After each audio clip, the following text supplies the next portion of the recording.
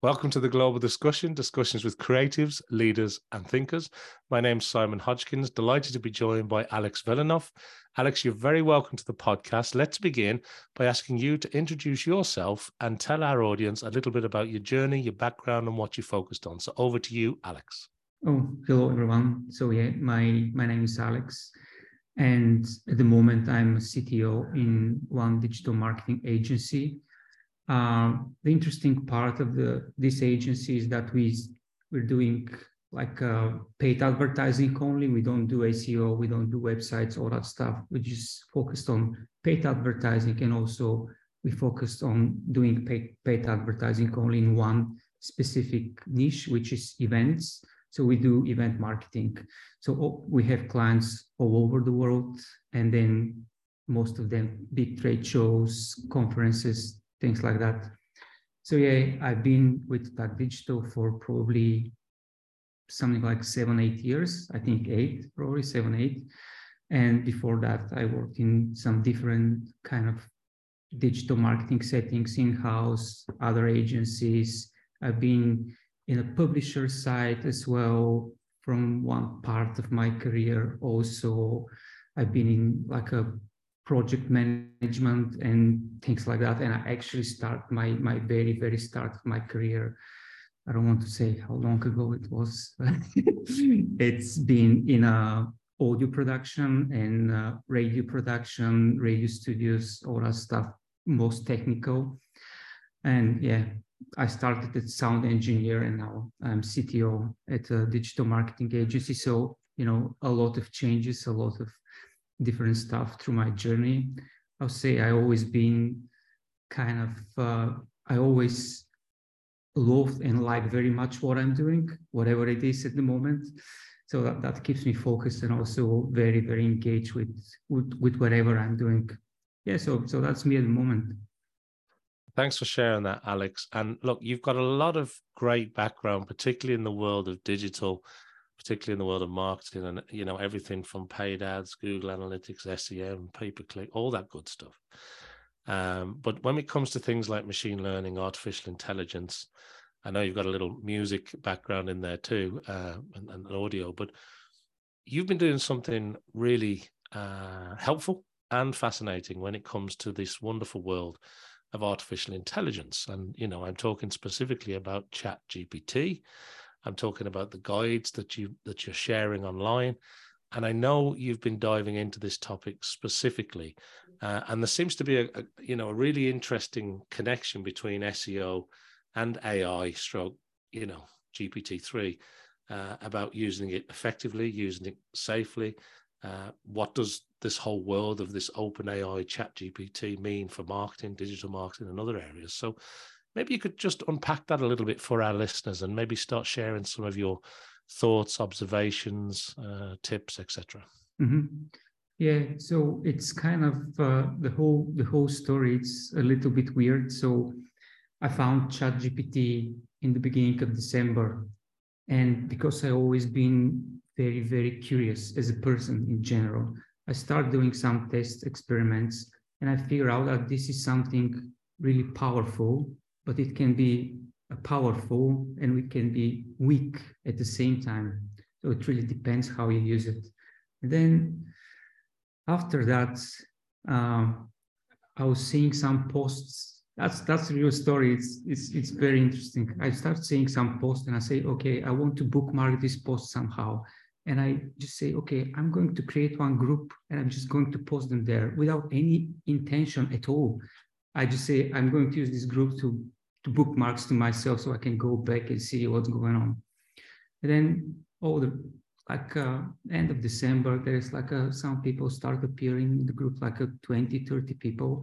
And then in the beginning of January, I just do one post, like a recap with like the best post I saw, and I just blow up.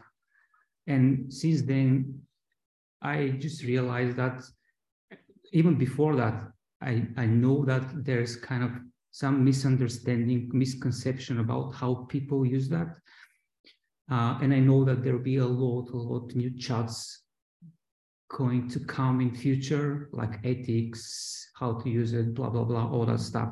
But basically, what I saw in the beginning is that there's a certain set of people, let's say group of people that think, oh, this is a magic, this is magical, this can do anything, everything. So like a magic button that, you push the button and all of a sudden all the problems disappear.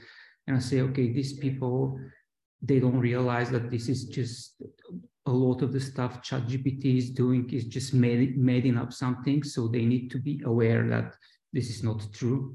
And then from the other spectrum, there are some very, very skeptical people saying, oh, we're going to lose our jobs, or we're going to, this will, wipe out humanity or whatever. And I was thinking, okay, what I'm going to do is just going to share my experience and whatever I learned to be as much as objective as possible, and saying, okay, you can do this in that way, but keep in mind A, B, C, D, and things like that. So I started doing some sort of posts and trying to be as much as helpful, because my general intention is just to bring awareness, but the right awareness, which means, use it, but use it with cautious somehow. Use it and think about output. Think about, is that true? Bring more awareness about critical thinking and things like that, because I think these are going to be skills that will be very, very important and valuable in future, because technical part of our jobs probably will be replaced to some extent. But, we as humans need to make the final decision about something. So that's why basically I start all that journey with ChatGPT, and still it's very interesting. And every single day you learn something new, you find something that is, interesting. And on top of that, simply because apart from that, I'm curious, I'm a little bit weird, let's say. So I'm doing a lot of experiments, which is like I like to play just games with things, like combining stuff, extracting stuff, and create something new. And then ChatGPT actually gives you like ability to do something which is even not possible. I'll give example. Let's say you want to do a psychometric test on Napoleon, for example. You can get the test, set to ChatGPT, act as a Napoleon, and then they have a lot of like a historical data about this person, and basically you can extract someone from the past, from the history, and make you answer your question now. And it's very strange, it's weird, and it's fascinating. It's just opened completely new domains. Yeah, it certainly is. And I know it's being extremely fast, how fast it has caught on in terms of technology advancements. People are sort of somewhere, as you say, between maybe a little bit scared about what it means for the future. There's other people that think this is just the tip of the iceberg and this is the beginning of a huge revolutionary change. And then there are other people thinking this is the best thing I've ever seen. This is going to be fantastic. This is fundamentally going to improve things. And I think people are at different parts of that understanding of it. But let's go back to the beginning of ChatGPT and one of your, very successful guides. And one of the things that I know you're a big component of, which is, first of all, making sure people understand the basics. Mm-hmm. And I want to cover the basics here. I know you know these things backwards, but things like training the model, giving the model context, telling it to act as somebody, explaining that you can do it in the style of something or the style of somebody, how you can export spreadsheets from it, the voice, the tone, the style guide, and then this world of prompts. So could you maybe spend just a couple of minutes just giving us the very quick version of the 101 guide? Yeah, so if we want to be like successful with ChatGPT, we need to give as much as context as possible in the best way that the machine can understand what exactly you mean. Because sometimes even I'm doing some prompts and I know I want something, but I can't explain it good enough for the machine to basically get what I want. So the basics, I'll say, give context. That's the main one. give an example. So if you have an example for something, feed the algorithm with this example and say, okay, this is the example of what I'm trying to achieve now. Solve this problem, taking into consideration the example you have. So that's the other thing. The next thing is giving some sort of, how to say, give a role to the model, because if you don't give a role, the model is going to answer in very generic way. But if you say act as a digital marketer or act as whoever, then the model is focusing only on the data it's been fed up at the back end, like a pre-learned, so they can focus the whole output based on this specific role you're giving. So that is more likely to give you more accurate response rather than generic. Also, the other thing is, once you start a chat, there is a history of this chat. So the exact chat you're starting with the machine. So in this history, you can do follow-up questions just to clarify something or to add something. And then it's everything you said in this chat is remembered and you can use that. So yeah, that's probably the basics. And I'll say the other thing is you just need to get your hands dirty, try it as much, fail, because you're going to fail for sure. Sometimes you're going to get extremely weird answers. Sometimes there's no even reason you can understand why you get it. But yeah, more experimenting, more asking questions, the more you get. But also here is probably the place I need to say, always think critical of the output, because this output is totally made up, can be true, cannot be true. Both are equally with equal probability, I'll say. So let's imagine you want to use ChatGPT to write a blog post. Okay, great, you can write it, but then you need to check this one and think about two things, at least from my perspective, two things. Is everything here true or not? A, and B, is everything here is something that I would say or not? Because you're going to publish the blog post, and if it's not edited, do it like put your own ideas, because you as a person have an idea. ChatGPT don't have an idea. ChatGPT even don't have an idea about what he or she is talking about in general. Yeah, that's very good. That's a great point. Because I think maybe because we've been trained that we punch a search query in and it gives us an answer back to some degree, or at least a link to take us off to an answer, that we kind of start to believe that all information is true. And that's certainly not the case. And there have been some great high-profile global news stories where AI has delivered something or started to act, let's say, a little bit weird, and said some things that are just completely not right. And it's very easy for humans to detect that. On the other hand, when it gets it really right, and it is accurate and it is verified, it's getting harder and harder to tell the difference between whether that's machine created or human created, right? Mm-hmm. And the question I've got for you really is around, we've seen an awful lot of news headlines. We've seen some legal cases when it comes to things like copywriting, when it comes to how the data sets were pulled together and scraping all the data sets and scraping the internet for information.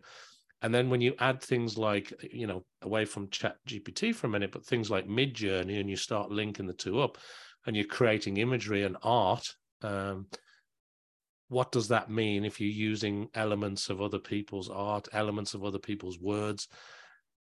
What does that mean? And I know different parts of the world are starting to come down on that with very different understandings. Some are saying there's no issue, others are saying there is an issue.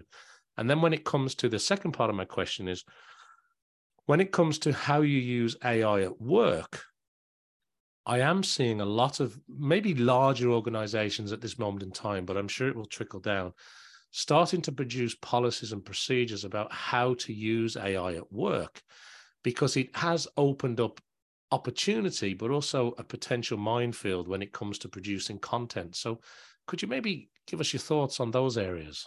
All right, cool. Yeah, in terms of copyright, what I'm doing, because I'm always curious about all these topics. So I'm doing like a service every single week, one survey in LinkedIn to see what people are thinking. So I've done one about like AI and art in general. So people are kind of, I even can't remember what was the result like, but most people are at the moment skeptical about art produced by machines. And there's a lot of chat going on copyright. So there's like okay, if I prompt something and I create an image in Midjourney, who is the owner? Am I an owner as a prompter? Is the platform an owner because the platform created Midjourney image, or there's kind of the owner, there's like some sort of copyright to the parts that are used to create that image from another authors. So I think that's totally, at the moment, obviously it's unregulated because it's something new, but there'll be debates in future. I don't have actual kind of specific thinking on that. Let's say, if I try to kind of reflect to the music, because that's close to me, you can't copyright a note. You can't copyright probably a sequence of notes, because that can appear in a lot of pieces. And, we know that a lot of cases about someone saying, oh, this is mine or this is not mine. But in general, I'm like an advocate for a free will in general. So if I need to decide, I'll say the copyright stays in the prompter, because that's the art to create a prompt that creates something. Let's imagine you're playing guitar and you're recording. So guitar don't have any copyright as an instrument. So that's the tool, the Midjourney. Who has the copyright? The one that like ring the strings, the player. And yeah, something like that. I think that will be regulated somehow in future for sure, but we are in very early stages because these things happen very, very slow. I think that's the time probably there will be some, let's say, dark times, because there's no regulation at all. So everyone is doing whatever you think is good and whatever you think is ethical from your perspective and understanding of ethics in general. And for the second question about how to use AI at work, that's actually, I've done one survey today, and then there's the question is, do you have a policy of how to use AI at work? And then I think till now, probably a few thousand answers, and then 80% of people said we don't have, which is, I think it's a normal, because that's something new. But generally speaking, I think there's like two aspects of this topic. The one is that obviously there should be some sort of policy, because if there's no policy, that's anarchy. So everyone can do whatever they think. So that's not good from business point of view, because that can create like problems or something like that in future. So there should be a policy, whatever the policy is, you are not allowed to use it, or you are allowed to use it. If you say you're allowed, or if you encourage people to use it, there should be some rules, and also training for sure, because people are extremely creative of how they're going to use tools. So you need to show them, I won't say the right path, but you need to show them examples of what they can do, how they can do it, and what they can achieve, basically using these AI tools. So I'll say, yeah, there should be a policy for sure, especially from business point of view. But I think it's up to leaders to basically give an examples, the leaders in the companies, to say, okay, this is the policy. That's why we implement this policy, and then do a training and give people examples of how they can use it. I think that's the right way to do it. I personally trying to, like I already done a few training here in Tag Digital, and working on the policy at the moment as well. So, I want to embrace people to use it more, but again, think very critically about the output, because that's where you can fail. You can, I want to do that quickly, boom, boom, boom, you do it, and then after that, it's end up, this is not true, or this is not correct, or something like that. So think about this as a tools, like every other tools we use on day-to-day basis. So it's a tool, and every single tool has like a pros, cons, good sides and bad sides. Yeah, I think you make some excellent points there, and definitely some food for thought for people listening, or people who a lot of people, particularly in the content and the marketing side of the world, or the digital side of life, which I suppose touches most businesses at this stage, if not all. They're all grappling with this. And I think, somebody like yourself who's been at the forefront of some of this development, you're only working on your own policy now. There are some very large organizations that are starting to try and grapple with the topic of policies. And it's a little bit like, I suppose, in the early days of social media, everybody was just doing what they want, but you certainly had to come up with whether it's a code of conduct or a policy, or the best way to use it, or how to represent your brand, etc. Those things become sort of critical as time goes on. And one of the challenges I think we find early on, don't we, Alex, is that the leadership sometimes have no idea about the tools or how they work, and it needs people with the expertise to help shine a light and guide them a little bit. And I know a lot of your guides and your the way that your own network has really blown up in terms of the groups and the advice that's shared there. I mean, there's tens and tens and tens of thousands of people sharing advice on this very subject, and it's a wealth of information. The other thing that I just want to come on to is I was listening to somebody recently, and they were talking about journalists, and I know people have different thoughts about journalists. Some are good and some are awful. But they were saying that, if you've got two people and one's person saying it's raining and the other one's saying the sun's shining, the journalist's job is to put their head out the window and see what the facts are and see what's accurate and see what's true.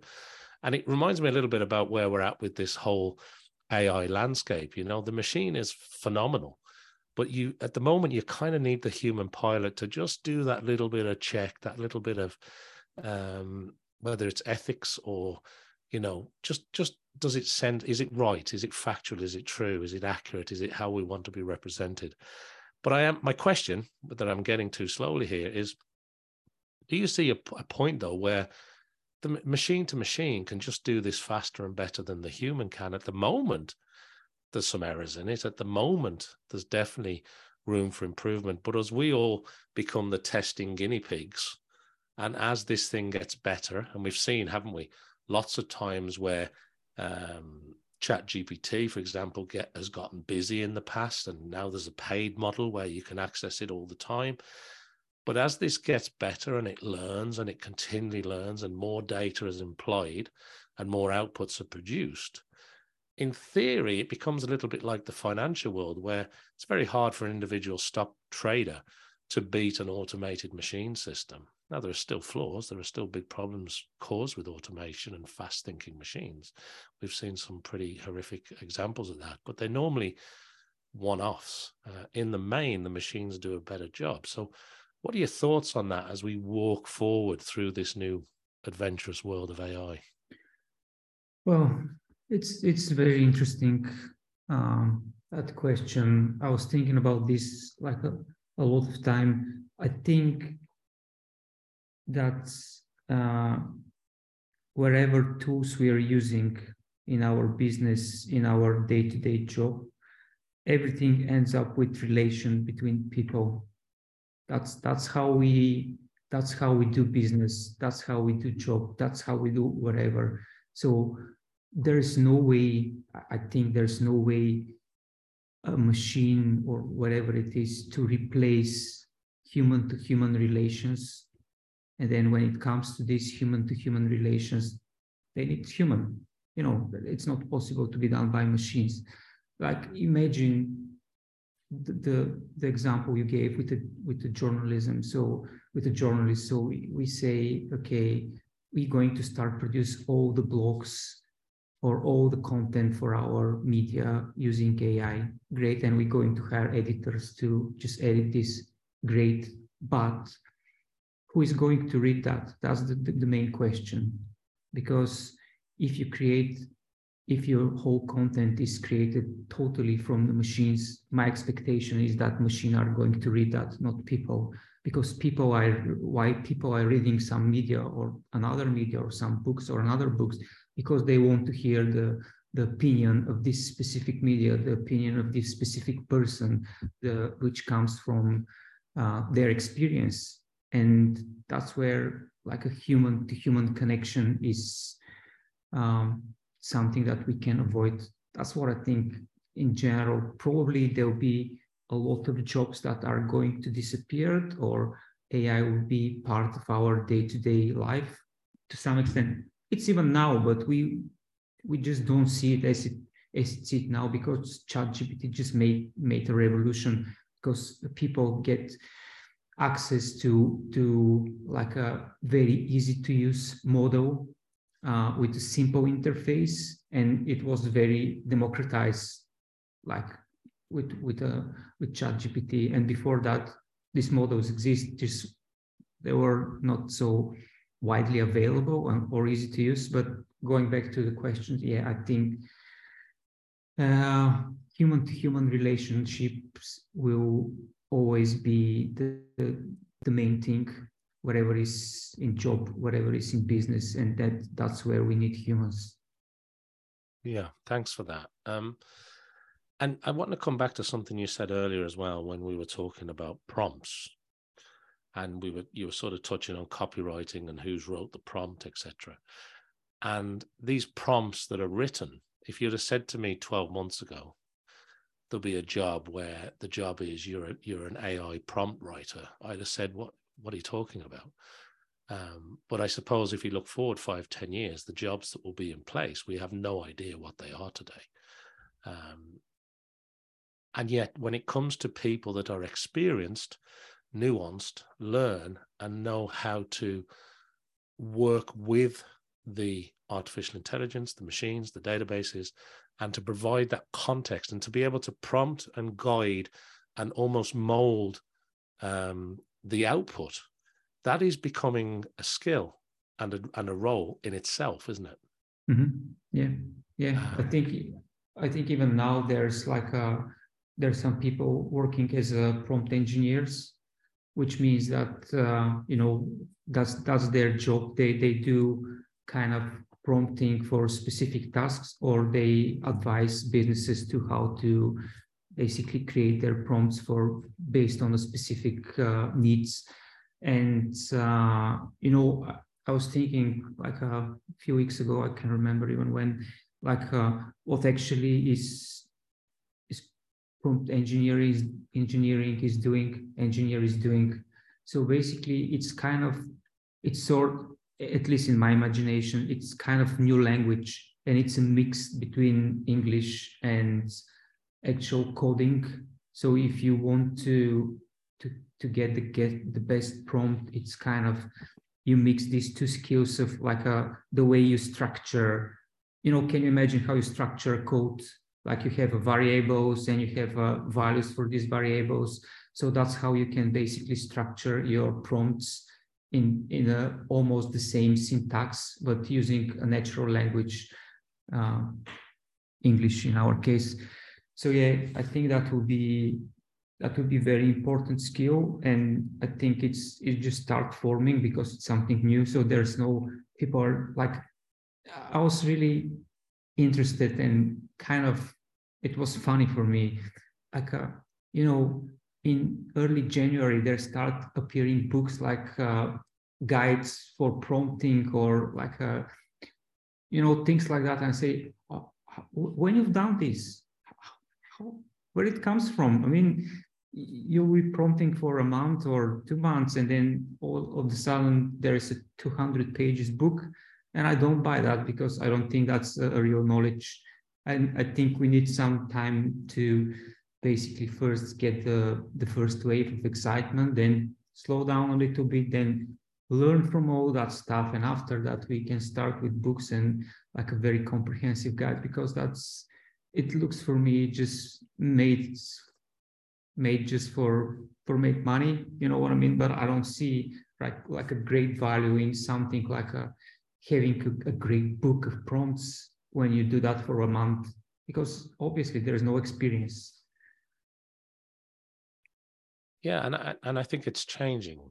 I think it's changing. It's been tweaked. It's been added to, and people are finding out more and more on a daily basis. So, what I've seen over the last number of months, in particular, is almost a change or an education of a community where people are learning from each other, and the outputs are getting very, very sophisticated.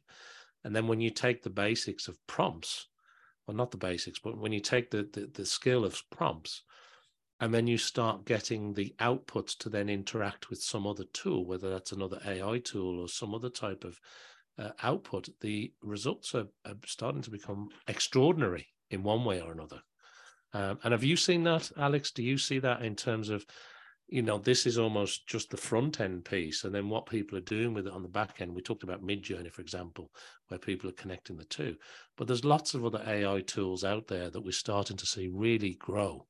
Mm-hmm. Yeah, I think I read somewhere that in the last 2 months there's more than 1,000 completely new AI tools that use different, like whatever is natural language processing or something else. So there'll be, I again trying to do some sort of analogy of what's happening. It for me, it looks like a .com boom in the beginning of the century. It looks something like that. Like there'll be probably thousands of these tools in next 6 months, I think. And then obviously there'll be some good one, there'll be some bad one. The early starters probably will be one of the winners. And there'll be probably change in the whole technological like a landscape as we know it. But that's something normal, like we are moving to Web 3.0 and things like that. So there'll be change in the players. Yeah, and we've seen the big players making some pretty big moves and investments and releasing things which have been in the main successful, with a few notable exceptions. But people like Google or Microsoft, of course, and then you've got OpenAI, and yet there seems to be a new AI tool popping up sort of every week at this stage, if not every day. So it is definitely a growing area. And coming back to the again, writing the prompts, but it seems to be that thinking almost as a coder, yet writing it in an expressive way that helps nudge the AI, the data, to actually put out what you need, is becoming a little bit like somebody that was experienced in SEO, or somebody that's experienced in event management, or it is a learned skill where people are having to get better and grasp with this pretty quickly, because there's going to be degrees of success, isn't there, where if you get somebody that knows a little bit about it, they're only going to get a certain amount of results. But I am a little bit concerned that the more money you have, or the more resources that you can throw at this, potentially the more valuable it becomes, or the better you can get. And we've seen that a little bit, where you can now pay to access these systems. And I understand they cost hundreds and hundreds of millions to keep these things up and working, in terms of the architecture and the infrastructure and the compute power, which has another knock-on effect to energy. When it comes to your own use of AI, when it comes to your own use of these tools and guides and prompts, what are some of the things that have impressed you? Because obviously you're past the beginner stage, right? I mean, you're really in the depth of this community discussion about where this is going and how to get the best out of it. But what are some of the things that you've looked at and gone, wow, this is incredible?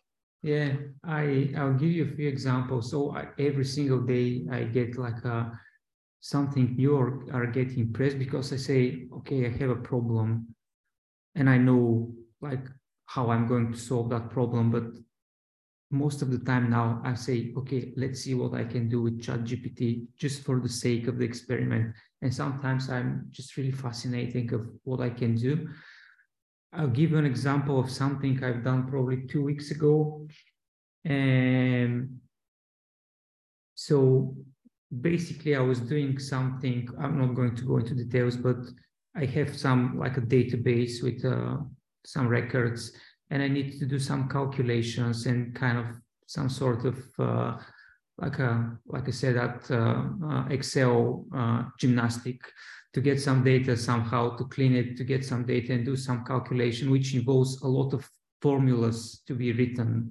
And I know I can write these formulas, but sometimes you need to come back. They're very complicated. You need to like probably sometimes you can spend an hours to get the right formula. So there's back and forth, there's errors, etc., etc. I say, okay, I'll try to do that with ChatGPT, and I just start explaining my case, and I get the formula, I put it, it's working. And then the next formula, I say, today I saved probably 3 or 6 hours of trying to figure out this formula just with be able to do the right prompting and to get the result. So things like that really excites me, because you say, oh, that's great. Or sometimes you even have some people soft skill problem, and you say, you just like put the scenario and say, give, not exactly ask for advice, but you know, you can put what's your problem with a specific person or something, and then advice, and then you read something, and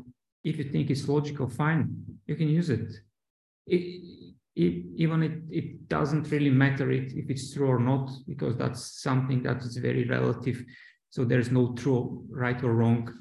Right or wrong is like who is the third US president, so there's right or wrong answer, but for things like that, there's no right or wrong answer. So basically, yeah, you can use it to get advice and see, is that resonate with me? Yes, cool, use it. No, bin it. Yeah, and it's back to that human instinct, isn't it? Is it right? Is it good for me? Can I use it? And you're right. It's not like saying, you know, name the presidents or name all the states. It's there's a right or a wrong answer to that at any moment in time. But when it comes to things like code, I've seen some fascinating outputs where you've asked AI to build something for you, to give you the code, to just show, imagine you're almost sandboxing it within AI. You're saying, I want this to be in this type of output. And it's as though some coder is sitting there magically writing the code in front of you in a sandbox, and you can literally just lift it out, run it. And if it runs and it works, it's fine. And so far, I haven't seen any stories of malicious coding or anything going wrong with that. And like you're saying, working out formulas, and you run the formula and it works and it's accurate, it's saving you a lot of time. Yeah, and imagine you're good in, so that's interesting topic. I never thought about that. So most of the coders, they're not good in communicating like a people. You know what I mean? They're not good in expressing themselves, and vice versa. So there'll be some sort of new kind of people that are good in coding, but they're also good in expressing themselves. So if you can mix this one, you can be very powerful, because you can prompt something, give you the bones, put it, see it, is it working? Yes. Is it not working? If you're a good caller, you can fix it, you know, or you can reprompt it. But kind of you mix these two skills, like being good in communication, in language, and also be good in coding and math. So combining these two will be very, very good and extremely powerful skills to have. Yeah, it's almost as though we're leveling up in terms of speed and intelligence. And as long as a little bit of a sanity check or an accuracy check, maybe, it seems to be significantly helping. So look, when it comes to staying abreast of what's happening, and it's always difficult when you're grasping with new technology, but what are the kind of things that you're reading? What are you keeping abreast of? Are you downloading white papers? Are you scouring chat boards? Are you working through your own community that you've built online? What are you reading? Is it books? Is it audiobooks? Is it, watching videos? How does that learning process work for you? So the learning process for me, I have kind of different approaches. Let's say I basically preferred reading books, and it's kind of mixed between having a book on my Kindle or having it as an actual book. There's pros and cons. I like them both, but if there is a book that I want to refer more and more, I prefer to have it on paper, because when I read it, I can make some notes on the book, and then I can open and very easily find these notes and I can refer back to them. And also I like to watch like a long form video, but I basically, yeah, I watch them, but most listening to them. So yeah, that's my preferred style reading, because also with reading you can always like stop, think a little bit, rethink something, make a notes. It's like a slower than listening audiobook, but for me it's working better because I can dedicate time to like get the concepts better, or get this concept and start building something on that. Even sometimes I'm reading, I stop, close the book, and then open my notebook and start making my notes, so I get this concept and start creating something new, which probably it's harder to do if you're listening just podcast or something like that. So that's what I prefer. Yeah, Yeah, and it's yeah. interesting, because I was just going to say I've spoke to many authors and publishers, and one of the things that struck me is that, you know, it's a very basic observation, but when you're reading a book, the book has your full attention. It's only when you close the cover that your attention stops. It is a very different learning activity than listening or watching something, Mhm. because you can't really be doing anything else while reading a Yeah, physical book. Yeah. yeah. Sorry, you were going to say something there, Alex. Yeah, no, that's very true. Yeah, you're fully immersed into that. While if you're kind of listening podcast, you can drive, but you cannot read book and drive at the same time. Or you can listen podcast or watching video and do social network at the same time, something like that. When you read book, yeah, you're fully immersed into that. That's how I prefer basically listening to music. When I prefer like I want to listen to something new, and I just listen to nothing else, so I can emerge into the medium, let's say. And are the algorithms helping you decide what to listen to next, or are you self-curating it? Well, I use them both, so I have like favorite things that I always come back to, but also I'm really interested to see, oh, let's see what Spotify is going to like recommend me this week. And then actually that's the way I found a lot of new kind of artists or bands, or even styles that I probably never going to have a chance to listen at all. So that's really helpful. But that's what I do when I listen to the recommended for this week, and if I pick something I really like, I go and dive deep into that artist. I prefer basically listening albums, so I go and listen 1 to 3 albums, say, okay, I like that. Really, is there any gig nearby? Is the next one. Yeah, that's good. And it's interesting how the algorithm there is working, because the more data you feed it, the more it sort of knows your style, your likes, your taste. And Yeah. it seems to be getting better over time. And I know Spotify in particular had a pretty good algorithm to start with, and it seems to be getting better. Sometimes it recommends stuff that you just go, no, that's not me. But 9 times out of 10, it seems to be getting it pretty good anyway, at least from a rough straw Mhm. poll of people I speak to. Yeah, there's something I was thinking in the past, and I still on the same page, is that these recommendation algorithms, they're very good in terms of figuring out what we like, what we don't like, and feed us with the right thing. But actually, what we are missing is the opportunity to explore.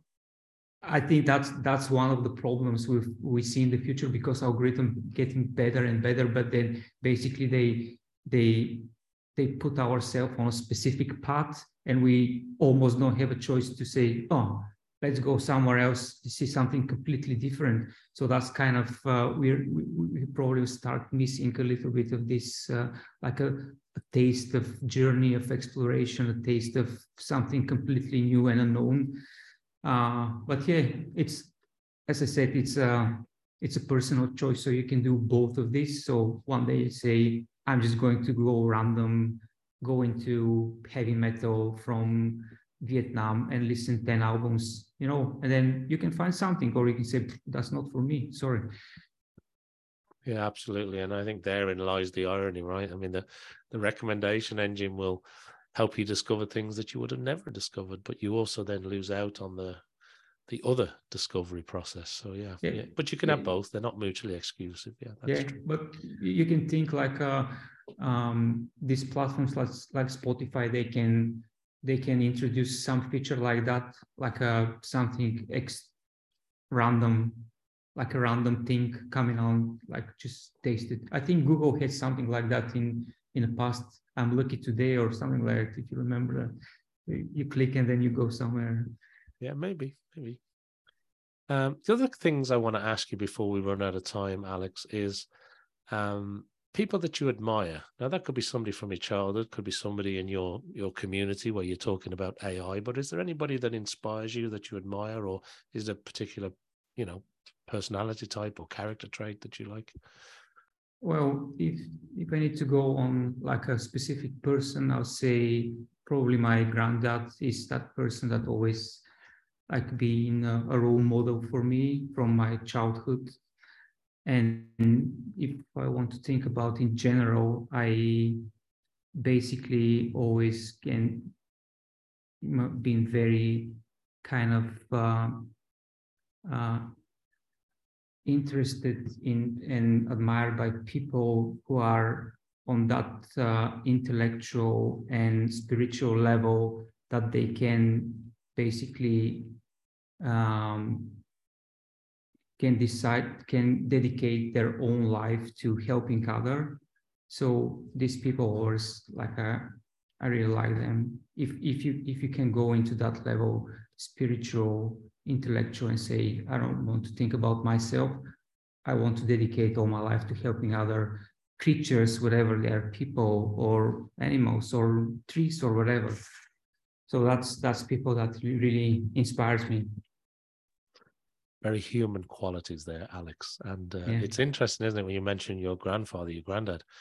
And there's often people often harp back to their grandparents because there seems to be something quite magical where you miss out the immediate mother and father, and the grandfather grandmother bond, particularly with a grandchild, can be very, very strong and very, very influential. And it's a very human thing, isn't it? That sort of bond Mm-hmm. between grandparent and grandchild, Yeah. and I do hear that a lot. People do find that they've learned a lot from their grandparents, because I suppose you're bringing in another generation of knowledge and learning as well, which is different from your immediate parents too, isn't it? Yeah, that's one of the things. And also probably a lot of people spend like a lot of time at the childhood and early childhood, because you form yourselves, your ideas up to probably 7. So whatever happened, it's up to 7 to form you as a person. So whoever you spend the most of the time, this person will be most influential of what are you going to be in the rest of your life. Yeah, yeah. The other thing I want to ask you as well is about advice. Now, you've spent an awful lot of time giving advice and helping people find the right advice in this wonderful world of AI. But when it comes to life advice or advice that you've taken to heart, is there any advice that you really believe in that has stuck to you, that you think this is such an important thing? I wish I'd have known this earlier. Or is there certain advice that you like to share with others? Well, yeah, I'll say both. So something that I really believe somehow is to basically trying to find the answers in Mother Nature. So everything natural, that's really helped me to make decisions. Sometimes it's something exists in nature. It's something that goes through the process of natural selection. So that's kind of true, let's say. So that's one of the advices. I'm always looking into nature. Then when I need to decide on something, I say, okay, is this existing in nature? Yes, no. If no, what's probably that's not a good thing, generally speaking. And then the other, I'll say, like advice, it's kind of when you communicate with people, always try to put yourselves in their shoes, try to think what they may feel or think at the moment, because we are very like a silo in our thinking of when we come to one-to-one communication, but we need to think, okay, when I'm talking now, how the other person is feeling, what they may think. So try to put yourself in that position, and then that will help you really to manage better conversation and have a better relationships in general. That's great advice. Thank you, Alex. And as you look forward over the next 6, 9, 12 months, what's on your roadmap? What's on your horizon? What are the things that you're hoping to achieve? What's keeping you up at night? Is it more and more of the growing communities, or what does the future look like for you over the next 6 to 12 months? Well, that's interesting question. I'm not quite sure. I mean, I have some project I'm working on, like a personal and also work related. We start building some new products, some new kind of some new products. So I hope we can achieve this in next 9 months to finish this project and see how they look like as a finished project. So that's one of the thing. And then the other thing is, like, I'm really interested in what's going to happen with AI slash all that stuff, machine learning domain. So there'll be a boom, obviously, in this technology. So I want to be as close as possible, because I think it's kind of a good thing to know at the moment. Yeah, I couldn't agree more. And I think you're definitely perfectly placed to be at the forefront of that, Alex. That's great. It requests a lot of time. Yeah, it does. It certainly does. I agree. The last thing I want to ask you about before we wrap up is there any other subject or topic or area that you'd like to just maybe share with our audience before we wrap up?